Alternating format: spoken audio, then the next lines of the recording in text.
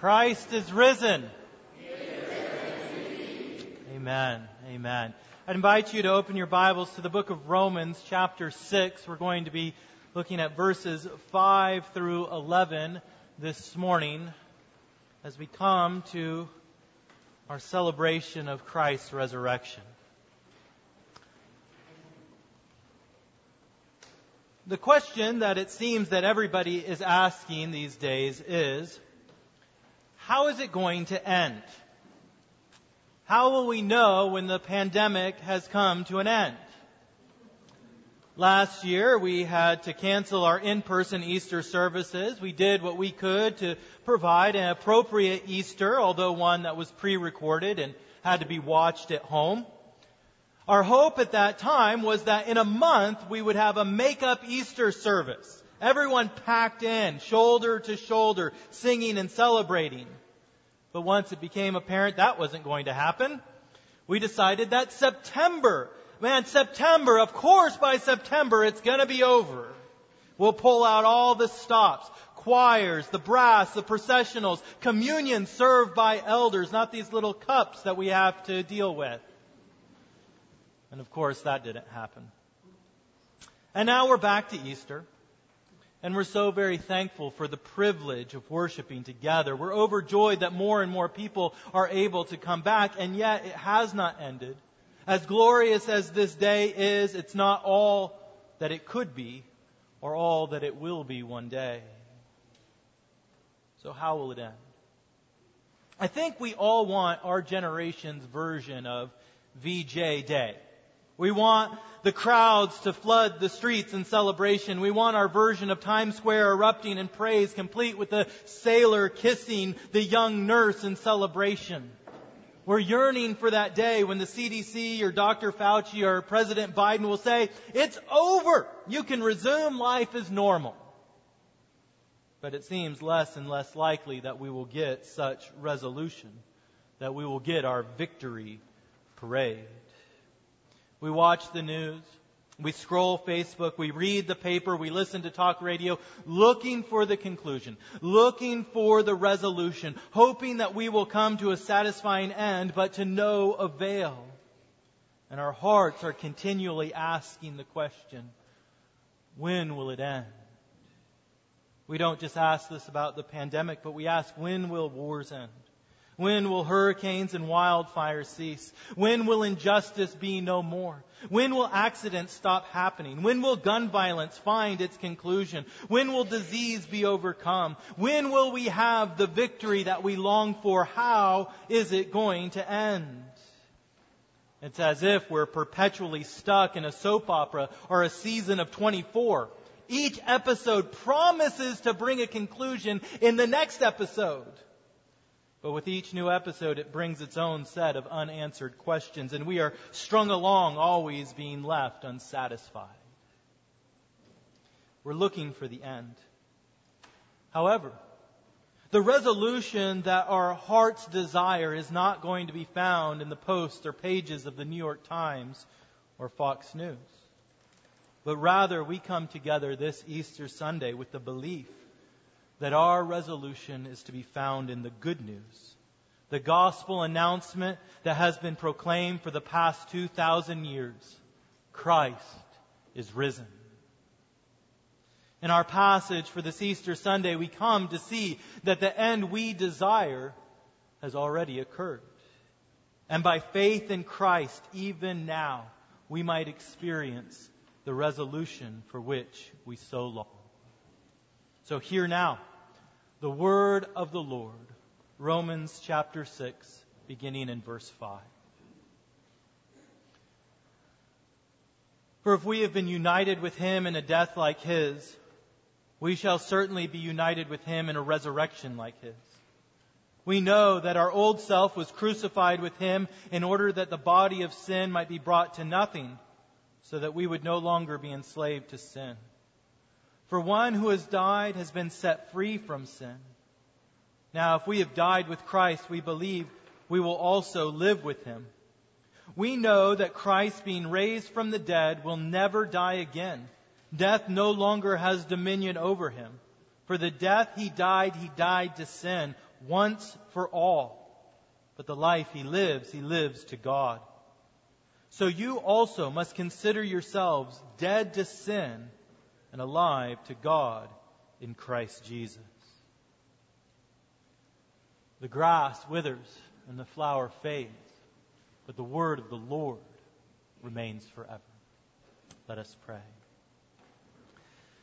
Almighty God, we come to you now on this Resurrection Sunday, longing for resolution, longing for answers, longing for release.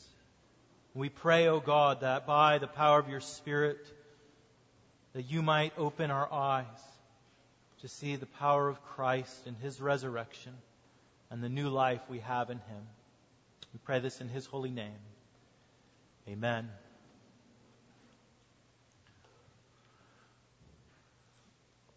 When you know how things end, it can take the fear out of the experience.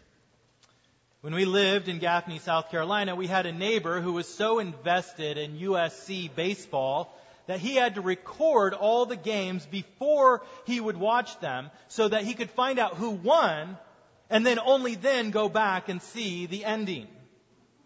To me, this seems to take all the fun out of watching a game like Gonzaga and UCLA last night. The excitement was to see how would it end. But our friend had to see the end before he could watch, because it was literally a matter of life and death. His blood pressure would become so elevated if his beloved Gamecocks were in trouble that he was actually in danger of having a stroke or a heart attack. And for some of you,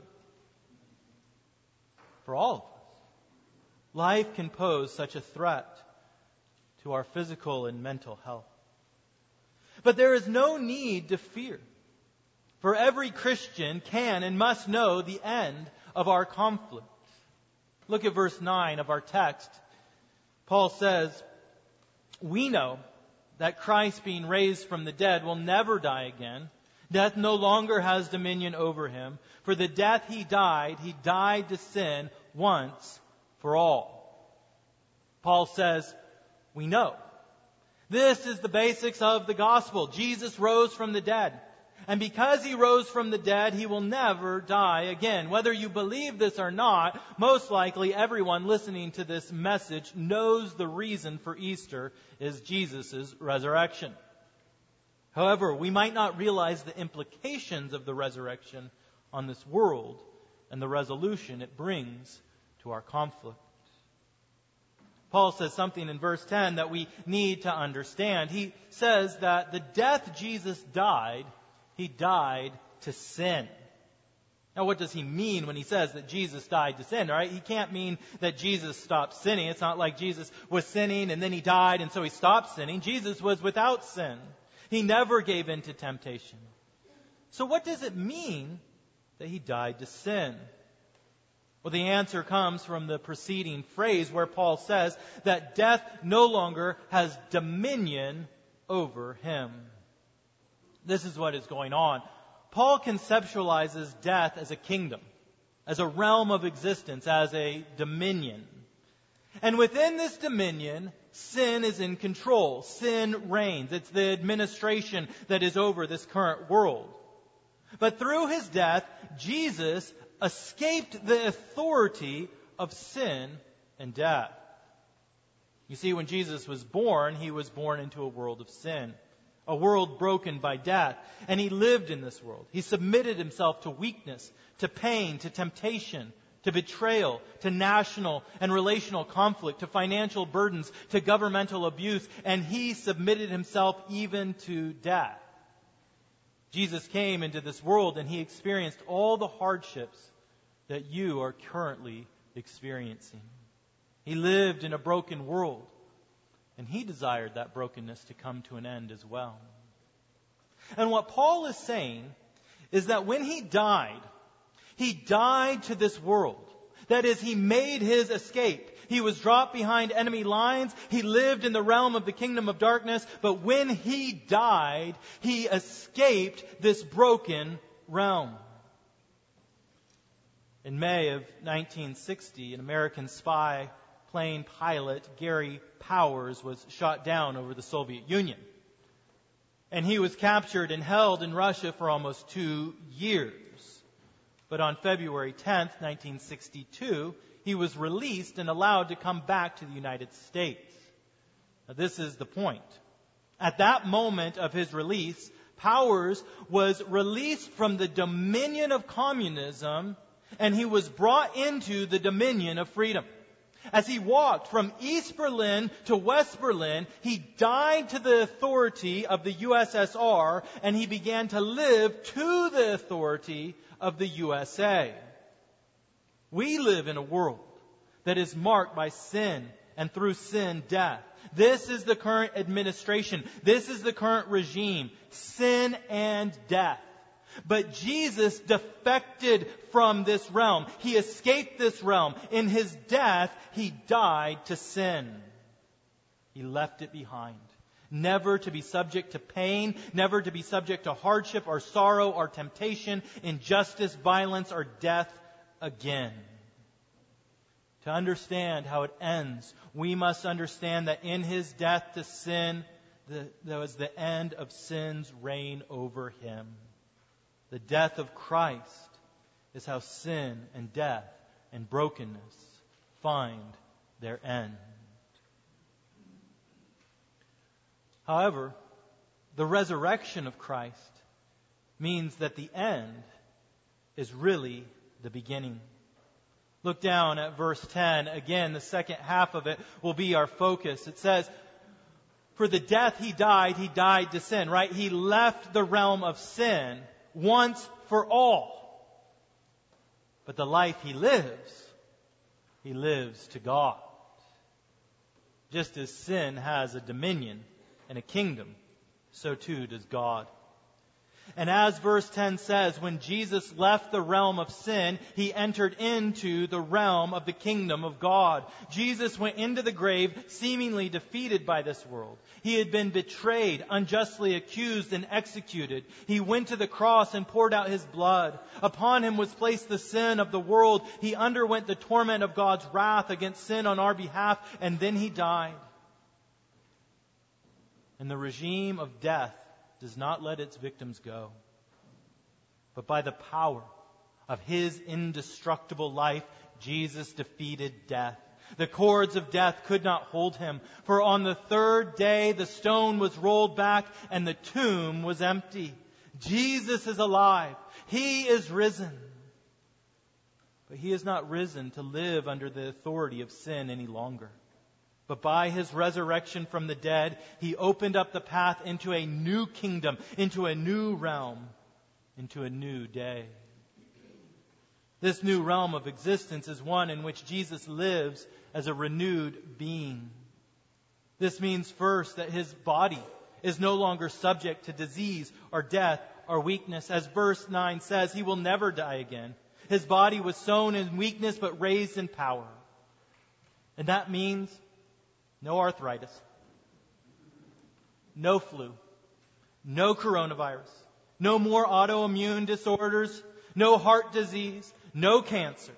Jesus used to be subject to all of these weaknesses. But now, as He went out of the kingdom of death into the kingdom of God, He exists in strength. Could you imagine? Can you imagine the joy and the freedom to live without the limitations of death and sin and brokenness and pain? Or the glory of never forgetting what you knew you knew? To live to God means that disease and weakness has ended, and strength and vitality and fruitfulness has begun. It also means that in this new realm of existence, there's no longer temptation to sin. It's hard for us to imagine this, but the Word of God is clear. Jesus had to fight the temptation of sin His whole life, just as we do. It was a constant burden that He had to lift, a constant fight to endure. But that fight is now over. His warfare is ended. And now he can freely live to God, no longer struggling against fear or doubt and anger. Lust is no longer tugging at his heart. The desire to bend the truth or to take what has not been earned no longer pulls at him. Sin has ended its assault, and God is now living in Christ Jesus without sin. And third, in this new realm of existence, there is no longer darkness. Rather, it is a complete world of light and love. That is to say, Jesus lives in the ever glorious presence of God the Father. No longer is there separation, but there is union. There is love, there is fulfillment, and there is joy. The face of the Father ever shines upon His beloved Son in this new realm. And within this union of Father, Son, and Holy Spirit is the height of all existence's meaning and purpose. You see, we often fail to understand the radical nature of the resurrection. The Word of God is not just claiming that Jesus merely spiritually rose from the dead, nor is it claiming that He overcame death in merely a metaphysical, or rather metaphorical sense. The celebration of the resurrection is that the body of Jesus Christ went into the ground dead, and that on the third day, His self-same body came out of the ground alive. And that even now, the man Christ Jesus continues to exist, body and soul. He did not give up His body. Jesus has not left aside His hands and His feet. The freedom that Christ has from death is not gained by giving up on physical. Rather, it's by defeating sin and living to God, renewing both spiritual and physical existence for all time. It is defeating and escaping the kingdom of darkness to live in the kingdom of light. Jesus made an end of death, and He began the reign of life. Now, if you looked at my outline, you would think that I might be a little mixed up here. The end is at the beginning is in the middle, and now the middle is at the end. How much more mixed up could we be?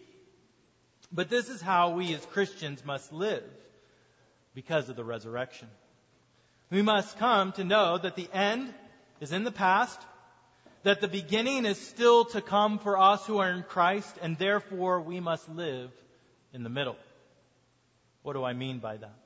Look down at verse 11. There Paul says, Paul's taking now what he said about Christ. Christ has died to sin. He's escaped that realm. He now lives before God, freed from all of the hardship and the brokenness of sin into an existence of the glorious presence of God and His love for all eternity.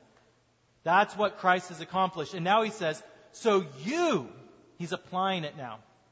You also must consider yourselves dead to sin and alive to God in Christ Jesus. You see, Christians believe that by the power of the Holy Spirit, we are really and truly joined to Jesus Christ. We are like branches and He is like the vine. We are engrafted into Christ so that all that He has accomplished is considered our accomplishment. All that He has won becomes our possession. We're like a third-string kicker on a Super Bowl winning team. We get to enjoy the benefit of a championship we did nothing to achieve. We're a part of the team, so we get the ring, we get the celebration, we get the victory that somebody else won. That means, according to verse 11, we are to consider ourselves dead to sin. Now, we still struggle with sin. We still deal with the effects of sin. But if you have been joined to Christ by faith, then you are considered dead. The chains have been broken. You no longer live under the authority and regime of death. Sin is no longer your master. Your citizenship is no longer in this world. Because Jesus died to sin, you too who are in Christ have died to sin. You were once held by the chains of your guilt. You were bound to death's power. But as Christ poured out His blood, He paid the ransom price for your sin. He sprung the trap. He broke open the prison's gate, and now He is leading a great host of captives out of the kingdom of darkness into the kingdom of freedom, into the kingdom of light, into the kingdom of God. When Paul says you must consider yourself dead to sin, he means you need to realize, Christian, that in Christ you no longer live under sin's authority. You are like a resident alien in this world. You are a sojourner whose citizenship belongs elsewhere. This is what Paul means when he says in Colossians 1, Christ has delivered us from the dominion of darkness and transferred us to the kingdom of His beloved Son. You are dead to sin. Like the Israelites of old delivered from slavery to Egypt, you who have been joined to Christ have been delivered from slavery to death to now live in the kingdom of God. As Paul says in verse 11, you are dead to sin, but alive to God. You see, all that Jesus has received in His resurrection, His glorious resurrected body free from death, His blessed state of freedom from sin, His victory and authority, His eternal loving communion with the Father, that is our promised inheritance. For when Christ returns, we will be raised with a resurrection like His. That is our hope. That is to what we look to. We will be raised in a body that is full of strength and vitality. We will live in complete holiness, free from our sin, and we will live before the loving face of God forever. But now we must live in the middle. We must continue to live in the tension of a salvation that has been won, but a salvation that has not come yet in its fullness. We have died to sin, but we still live in a world of sin. We still have to deal with death and hardship and struggles. We hurt people and we are hurt by people. But we can live in the middle because we look at all the brokenness of this world in faith and we consider that we are no longer bound to this fate. Death is not the end of our story. The end of death has already come because Christ has caused death to die. And we look to the future in faith, knowing that by the resurrection, a new world, a new kingdom has been opened up. And a world of light and life has come. A world in which all the struggles of this world are ended. As the book of Revelation describes it in chapter 21, Christ will wipe away every tear from their eyes, and death shall be no more. Neither shall there be mourning, nor crying, nor pain any more, for the former things have passed away. But we must live in the middle. For we are still traveling to that land. We are still awaiting the inheritance to come. We have seen it from afar.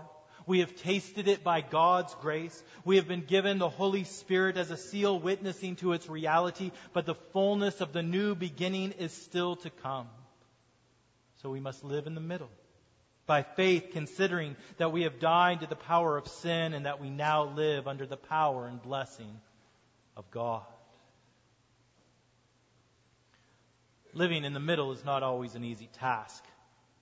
It means that we have to continue to live in a world with hardship and conflict and fear. To live in the middle means that sin and death will continue to exert power in our lives. But we must consider, Paul says, that we have died to sin and that we are alive to God in Christ Jesus. We live between two worlds, one of death and one of life. The decisive victory has been won. However, we remain sojourners, strangers, and aliens in this world. And this means that we have to have faith each day to live out our death to sin and our new life in Christ. They say that those who are imprisoned for decades have a hard time not existing in a controlled and institutional life. Those who defect from oppressive governments have to continue to remind themselves that they are no longer being controlled, no longer being watched. They have been freed, but they find it difficult to live out their freedom. And you, Christian, who are held in the chains of sin and of death for so long, must consider yourselves dead to sin and alive to God in Christ. You are no longer a prisoner to death. You don't have to ask how it will end. It is already ended.